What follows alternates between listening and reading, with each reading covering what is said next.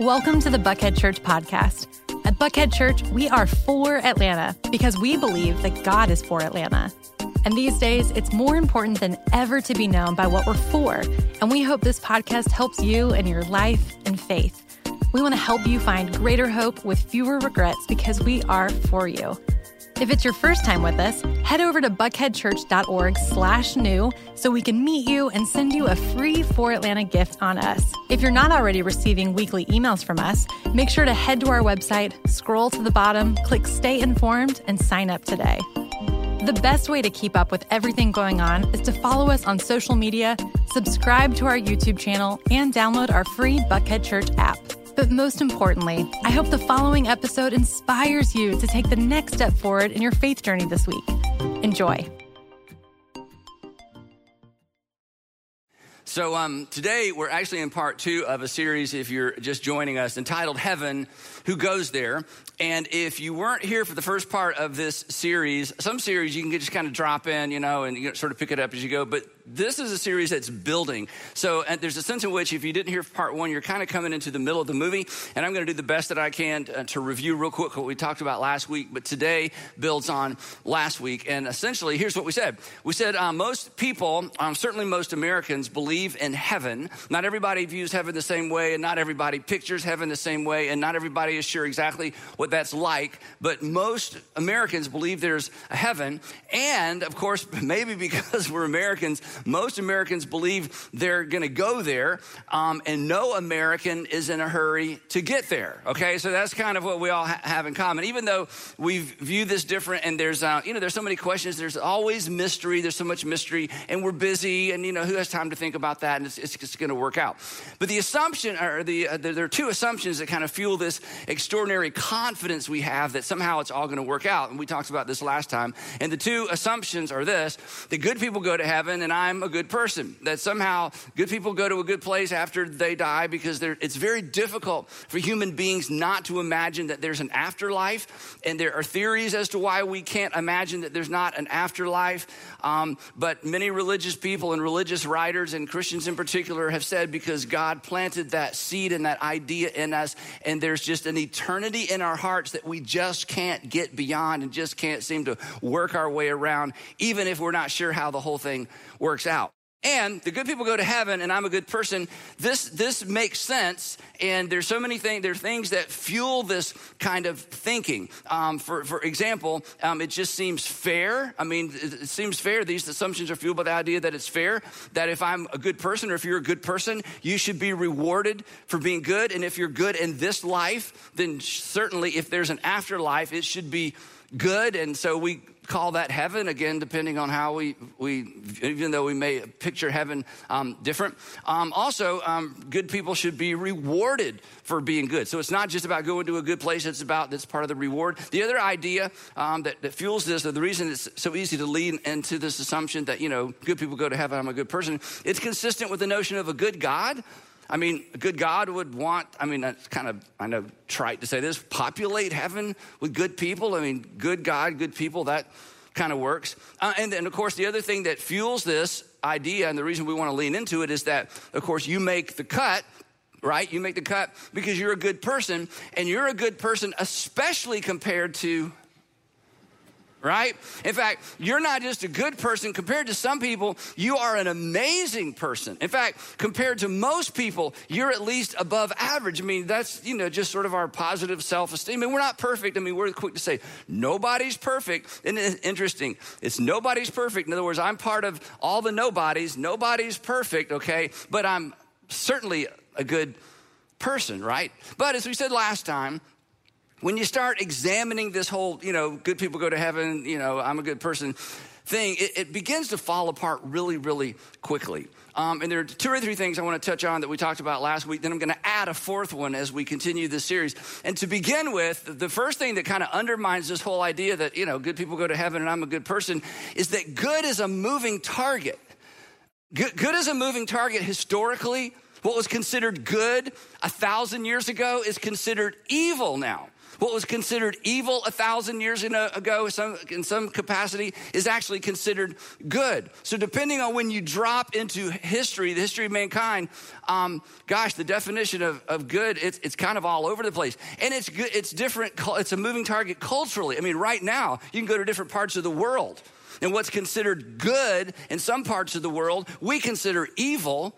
And what we consider evil in some parts of the world, they consider good. So who's right? And if good people go to heaven, again, there's no universally defined standard, and there's no clear divine standard that's been revealed to all of us. Otherwise, everybody in the world would know exactly what good is, and we would measure it the same way. And good is a moving target personally, right?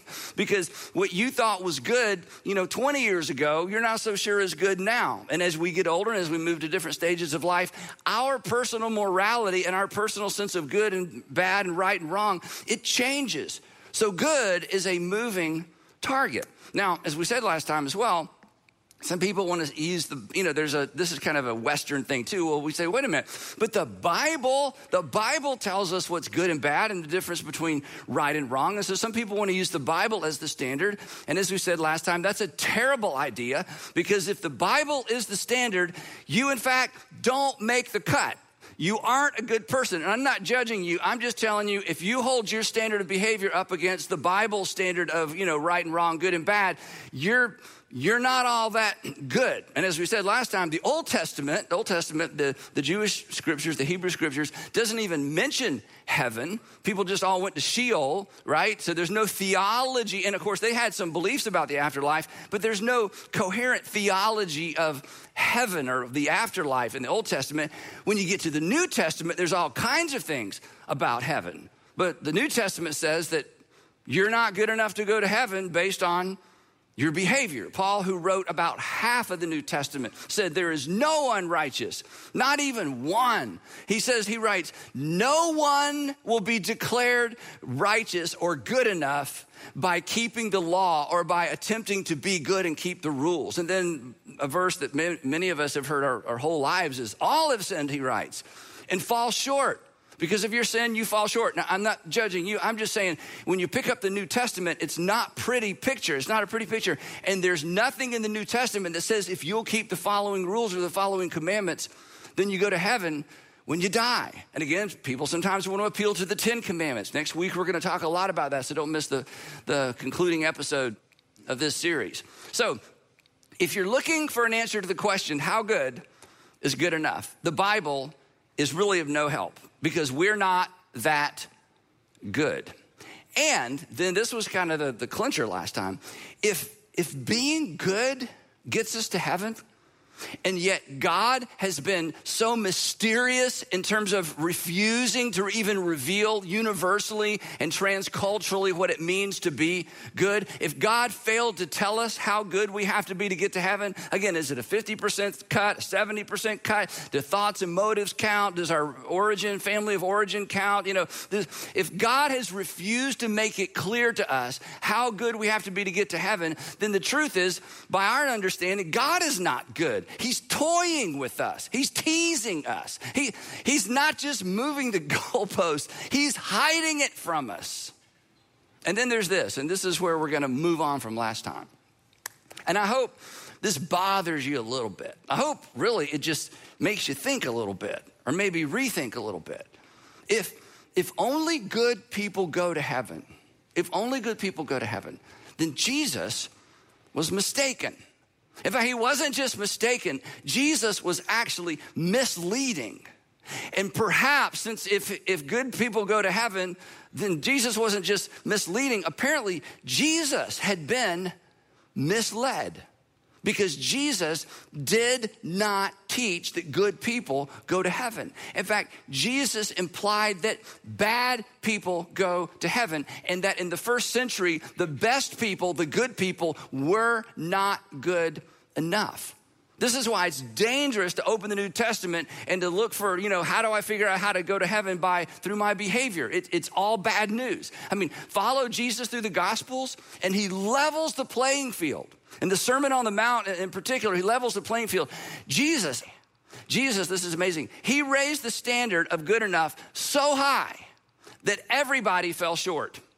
Over and over and over, he said, you've heard it said, this is the standard, I say this is the standard. You've heard it said, this is the standard, I say this is the standard. You've heard it said, this is how good you have to be, I say this is how good you have to be. And by the end of it, his disciples are like, well, then there's no hope, we're all doomed. And Jesus didn't say, oh, no, you misunderstood. I think he just smiled and walked on. Like, yeah, you're all doomed. The Pharisees are doomed. The fishermen are doomed. The men are doomed. The women are doomed. Everybody's doomed. But he has this big grin on his face because he's Jesus, okay? And he knew how to teach and get people's attention. And here was the differentiator. This is so important, especially if you're not a Christian or used to be. This is so important. If you grew up in church, this is so important for all of us. And it's so easy to miss because when we begin to read the Bible or we begin to consider religion or consider Christianity, we all bring with us a paradigm. We all bring with us a framework that may or not be accurate. But here's the thing that set Jesus apart. And this is why what he taught was so different. And this is also why it wasn't until after the resurrection that his first century followers had their oh moment. Jesus consistently rejected the religious notion that a person could be in good standing with God while mistreating people God loves. Jesus completely rejected the idea that you could be in a good standing with God, that you and God, you are on the same page, that you could be on the same page with God, in good standing with God, on your way to heaven, while at the same time mistreating people that God loved. This was the game changer. This was the show stopper. This was the differentiator. So before we move on, I want to ask you a question, and don't answer this out loud. I already know the answer, even though we've never met. Have you ever mistreated another person? Have you ever, in your whole life, mistreated another person? Maybe by accident, but hey, I don't think we all have to go too far back to know that we said things we shouldn't have said to people about that person that we knew in the moment we shouldn't say. Have you ever mistreated another person? See, doesn't this question level the playing field? Does anybody stand up who's over, 18 and say, no, I didn't mistreat my mom. I didn't mistreat my dad. I didn't mistreat my younger brother. I didn't mistreat those people at work. I didn't mistreat and say bad things about the people I disagree with politically. I didn't gossip. I've never gossiped. I've never lied. I've never run out on anybody. I've never been unfaithful to anybody. I've never broken a promise. I've never mistreated anyone in my whole life. This is the question, even though these are my words, not Jesus. This is the question that Jesus drew people's hearts and minds and emotions to. And when he did, everybody was guilty. According to Jesus, this makes you and makes me a sinner. This is sin. Now, again, real quick, if you're not a Christian, you're going to love this. Isn't it true, if you're not a Christian, not a Jesus follower, not a religious person, isn't it true, doesn't it irritate you? Doesn't it irritate you when Christians who claim to be right about God, like we got the corner on the market, we got God all figured out, who claim to be right about God and who claim to be right with God because, I'm right with God, God loves me, I'm in good standing with God. Doesn't it irritate you when Christians who claim to be, right about God and right with God turn around and mistreat and devalue other people? Does that irritate you? It should irritate you because it irritated Jesus. He had no patience. Read it for yourself. Matthew, Mark, Luke, and John. He had no patience. He had no patience with internalized, believe-only religion that thought somehow I can do something in this life and be right with God regardless of how I treat or mistreat the people around me. He had no patience with that. What Jesus taught is this, that when you sin against someone that God loves, you sin against God. Now, pause. Imagine, if you're a Christian specifically, imagine if the church had maintained this standard since the time of Jesus. Imagine if the church decided, no, good and bad isn't, something I'm doing to try to please God, so God likes me and I went to church and I said this and I did this. And no, imagine if sin was viewed the way that Jesus introduced the way that sin is to be viewed. That I cannot be right with my Father in heaven and mistreat people my Father in heaven loves. I mean, the easiest way for you to understand this is if you're a parent or a grandparent. And I'll just say it the way I would say it. If you mistreat one of my 3 children, don't invite me to lunch. If you mistreat one of my 3 children, don't ask me for a favor. Don't say, dear Andy, would you please you got work to do. You can't be in right standing with me and mistreat someone I love. And Jesus, this is so revolutionary. Jesus says, that's how God, your Father, views the world and views people and views you. And that's his definition of sin. Sin isn't breaking some religious tradition. Sin and being right with God isn't keeping some religious tradition. It is all about how you treat the people that God loves. So let me try to do my best. Jesus, level the playing field one more time. Have you ever mistreated another person? If so, then from the perspective of God as presented by Jesus, you fall short of the goodness and the glory of God. According to Jesus, mistreating other people separates us from God because that is sin, which means we are all doomed, every single one of us. Even the nicest among you, even the worst among you, the best among you, we're all doomed because Jesus raised the standard so high. And we say, I'm gonna just, put my words around what you're thinking or maybe feeling. It's like, wait a minute, wait. It can't be that way. Wait, that's so unfair. That expectation is so high. In other words, I have to treat people pretty much perfectly to be in a good standing with God in order to work my way in or to please God. Andy, that standard's way too high. It is high.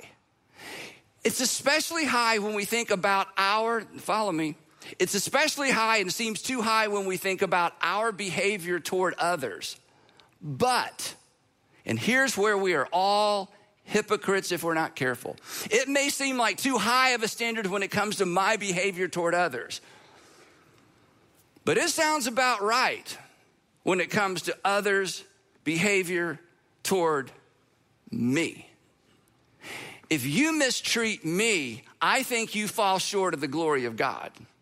If you mistreat me and take advantage of me and steal from me or steal my ideas or mess up my reputation, if you hurt or do something against me, then I feel like you aren't right with God.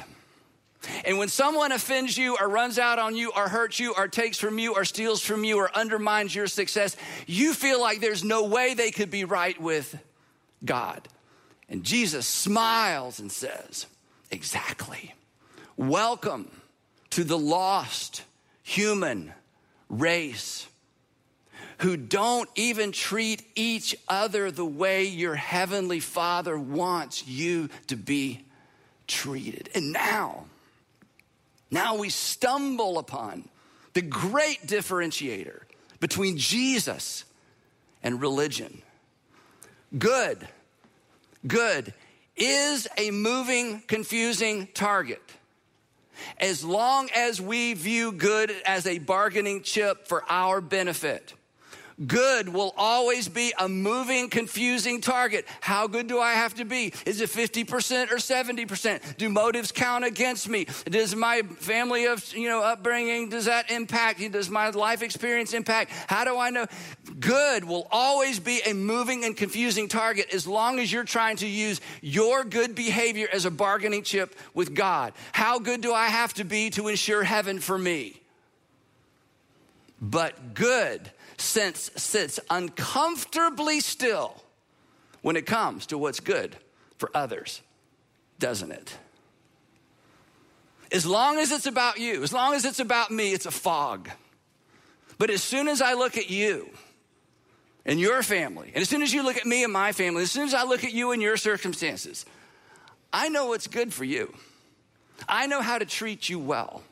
I know the difference between right and wrong, and I know the difference between good and bad. And I know what's good for you and best for you, and I know what would undermine your integrity, undermine your relationships, undermine your career, and you know the same about me. And this is the Jesus version. That what's best for him, what's best for them, what's best for her, that's what's best.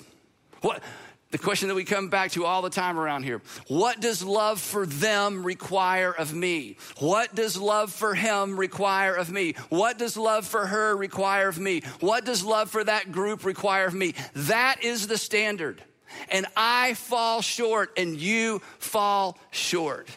Religion says, look up and try to make things right with God just between you and God. Jesus says, no.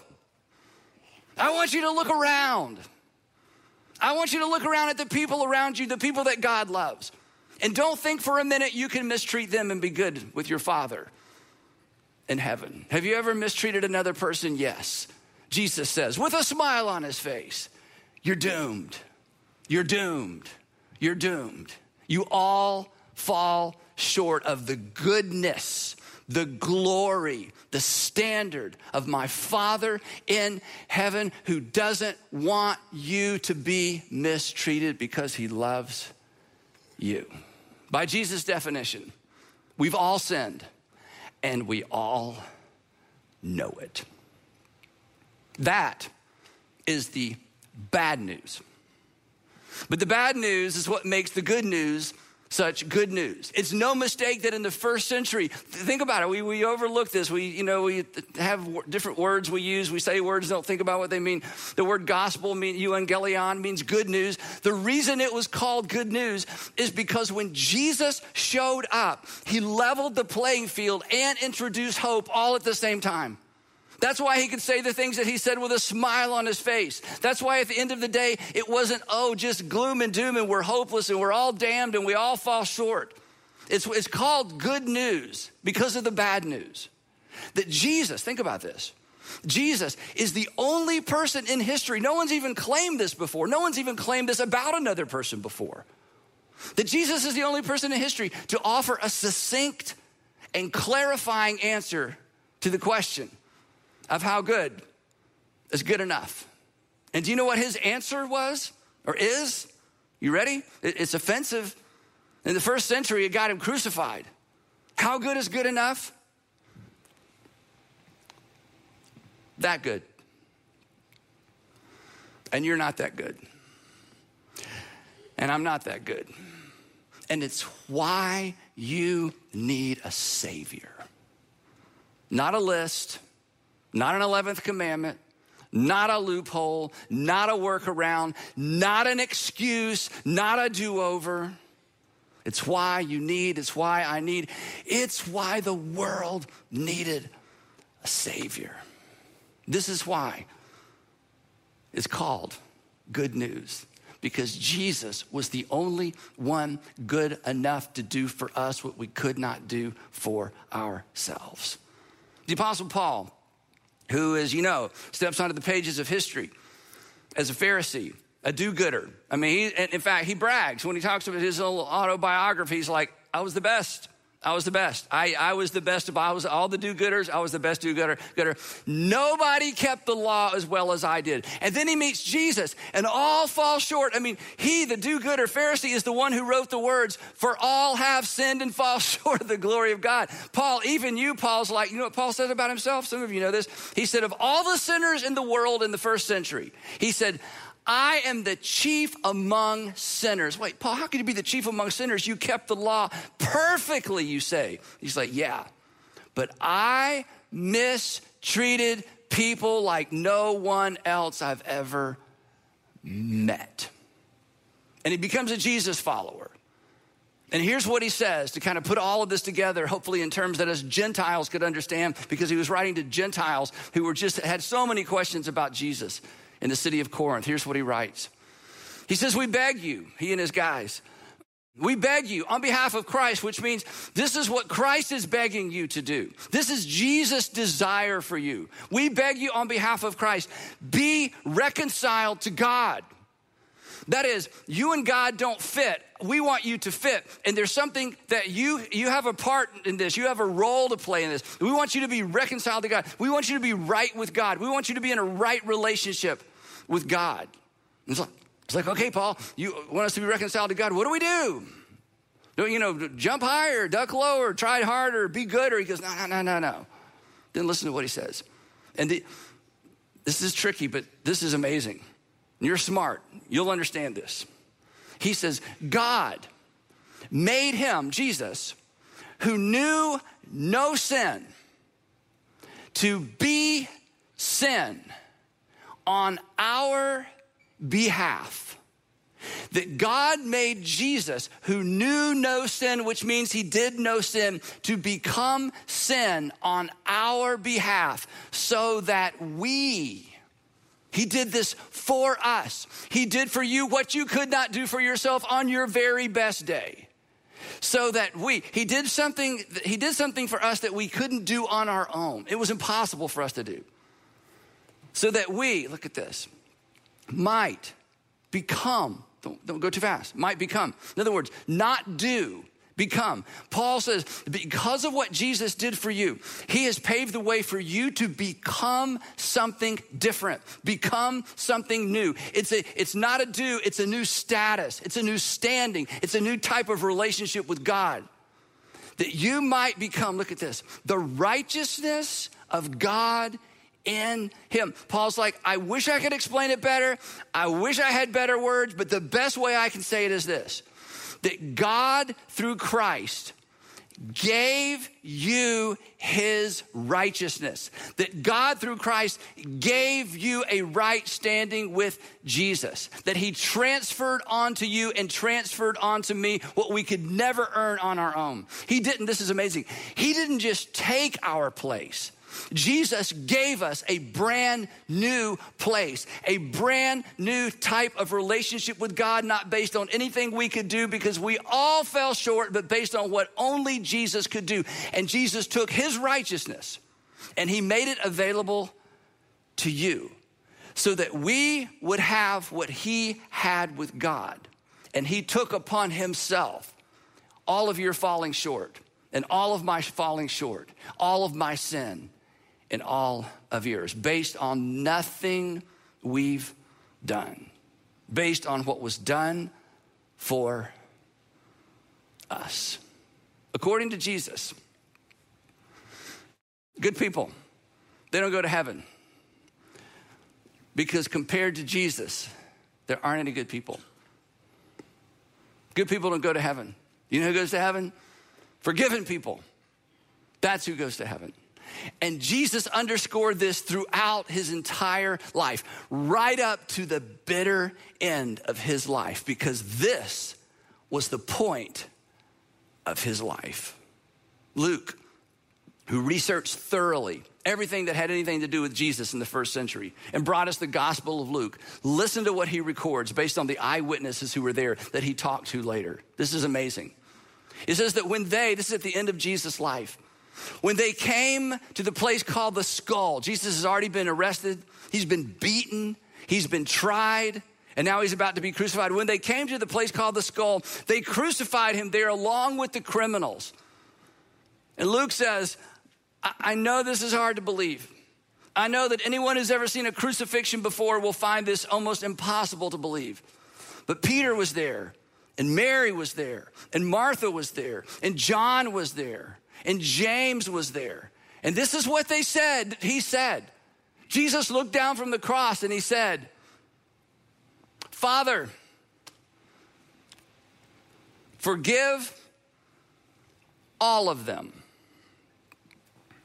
Father, don't hold their sin against them. Father, don't make them pay for what they did and what they are doing, even though they know they're doing wrong. This is not just. This is not justice. This is not fair. This is not fairness. Do you know what that is? It's this word. It's grace. It's getting what we don't deserve. It's mercy. It's not getting what we do deserve. And that's good news. Religion has always been defined by do. Jesus rejected that whole paradigm. His message was simply this: done, done, done. Let me say it more directly. There's nothing you can do. There's nothing you can do to make up for you. There's nothing you can do to make up for you. There's nothing you can do to make up for you.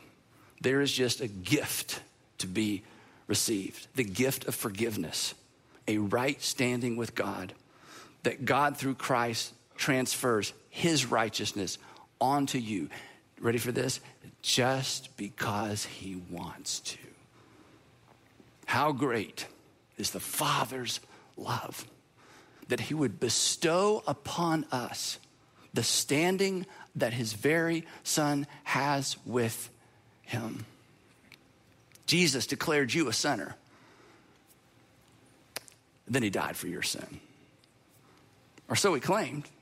But of course, anybody could claim that, right? I mean, isn't that the gotcha? How do we know? Again, the Apostle Paul, just a few years after these events, summarizes it perfectly, and I'm going to close with this. Here's what he writes, again, to those Christians living in Corinth. He says, I want to remind you, because I've told you this before, this isn't new. I want to remind you of the good news. Here's what makes it so good. Here he says it succinctly. He sums it up. I want to remind you of the good news I preached to you. I've been there and you've heard this before. And here it is, that Christ died for our sins. He's writing to some people he's never met. You don't even know what I've done. And Paul says, look, I understand that. I'm the chief among sinners. I get this. It doesn't matter what you've done, and it doesn't matter that I don't know what you've done. I'm telling you, God sent Jesus into the world to pay for the sins of the entire world. The good news I preached to you, that Christ died for our sins and he was buried. Do you know why he was buried? Because that's what you do when someone dies. He was actually dead. They saw where he was buried. He didn't swoon. He didn't pretend. There wasn't confusion at the last minute. He was buried. That he was raised from the dead on the third day. And then here's what he writes about 15, 20 years after these events. And then he appeared to Peter. Paul, how do you know that? Because I know Peter. He appeared to Peter. Then he appeared to all the apostles. Then he appeared to more than 500 people all at one time. And he goes on to say, and some of them are asleep, but many of them are still alive. If you don't believe me, just visit Judea. They're everywhere, these followers of Jesus. And then, I love this. And then he appeared to James. You know who James was? The brother of Jesus. And of course, James shows up as a leader in the first century church because he saw his brother crucified. And then he met his brother afterwards. And this is amazing. Read the book of James, the little letter in the New Testament written by the brother of Jesus. How fascinating is that? And James calls his brother his Lord. It's good news. The bad news is you. The bad news is me. The bad news is the playing field has been leveled. The bad news is you have mistreated people God loves. The bad news is you are a sinner and you are separated from God. We all are. And then Jesus, who declared as much, came and paid for your sin. If you're like most people, you believe in heaven. If you're like most people, you think you're headed there. If you're like most people, you think you're headed there based on something. So what are you trusting him to get you to heaven? Goodness you can't define. Goodness that's a moving, confusing target. Goodness that you can't even nail down. Goodness that leaves you comparing yourself to people who you don't think are quite as good. The invitation of Jesus, the good news invitation of Jesus is that he invites you, he invites all of us to transfer our trust from our effort to his sacrificial death for our sin. What he did for you, what he did for you on the cross, what he did for you on the cross was something you could never do for yourself. And he offers the gift of a right standing with God to you freely because he loves you as the Father loves you. Now, my hunch is that you have heard all or some of this before. But here's what I've experienced through the years. For some reason that, only God can explain. For some reason, you hear it 20 times, and then on that 21st time, it's like, oh my gosh. You heard it 10 times, on the 11th time, it's like, that makes sense. And so today, if while I was explaining this to you, not that I have the best explanation, I don't. If something in you kind of lit up, kind of like, oh, I understand it for the first time, or I understand it for the first time in a long time, or I understand it as an adult that I never understood as a child. I want to invite you to do what millions and millions of people have done for over 2,000 years, to transfer your trust in your efforts to be good enough, to transfer your trust from your efforts to be good enough to the gift of Jesus who did for you what you can't do for yourself. It's a transfer of trust. I'm no longer trusting me, I'm trusting him. And what I'd like to do is I would like to lead you in a prayer. Now, prayer is just a way of telling God that you're transferring your trust from your own goodness or your own efforts to what Christ did for you. And so what I want to do is the last thing I want to do is be manipulative. I really don't want to manipulate anybody or manipulate your emotions or get you, but I want to give you an opportunity to understand what we just talked about and to personalize it. So I'm going to read this prayer to you, and then I'm going to ask you to read the prayer and give you a heads up. I would love for you to pray this out loud and to make that comfortable for you. And this is the part that could be misunderstood. In a minute, I'm going to ask all the Christians in all of our churches or sitting on the couch with you at home or wherever you are to pray this prayer out loud as well, to make it more comfortable for you. But I would like you to hear yourself say these words if you're ready to say these words. And here's the prayer. I'll just read it first, then we'll say it together. Heavenly Father, I have mistreated people you love. I've sinned. I'm not a mistaker, I'm a sinner. I knew what I was doing. I knew that it would hurt them. I knew in the moment I don't just need to do better. I need forgiveness. I need a Savior. And today, I accept Jesus as my Savior. I'm no longer trusting in my goodness. I'm trusting in your undeserved goodness to me. I accept Jesus' death as the once and for all payment for my sin. Amen. These are words that simply express a transfer of trust. I'm not working for it anymore because that's a waste of my time. I am simply placing all my confidence and trust on what has already been done for me. So, if you've never prayed a prayer like that before, if this is something you believe and are ready to do, I want to encourage you to embrace these words. We're going to read them together. And for those of you who may have prayed a prayer similar to this in the past, I want to invite you to pray it out loud as well. You ready? All together, here we go. Heavenly Father, I have mistreated people you love. I have sinned. I don't just need to do better. I need forgiveness. I need a Savior. I accept Jesus as my Savior. I'm no longer trusting in my goodness. I'm trusting in your undeserved goodness for me. I accept Jesus' death as the once and for all payment for my sin. Amen. And I would love to pray for all of us as we close. Heavenly Father, it's so simple. It's so revolutionary. Who would make this up? So I confess on all of our behalf, of course we fall short. We know that. Who are we kidding? Thank you for the gift of salvation. Thank you for the gift of a right standing with you. Thank you for a conscience that's clear, not because we can change the past, but because you have given us a brand new right standing with the Father in heaven.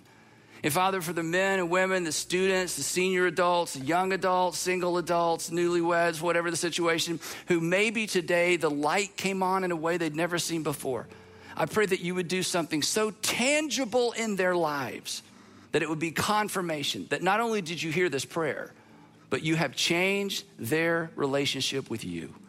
And we pray all of this in the matchless name of our resurrected Savior and Lord, Jesus. Amen.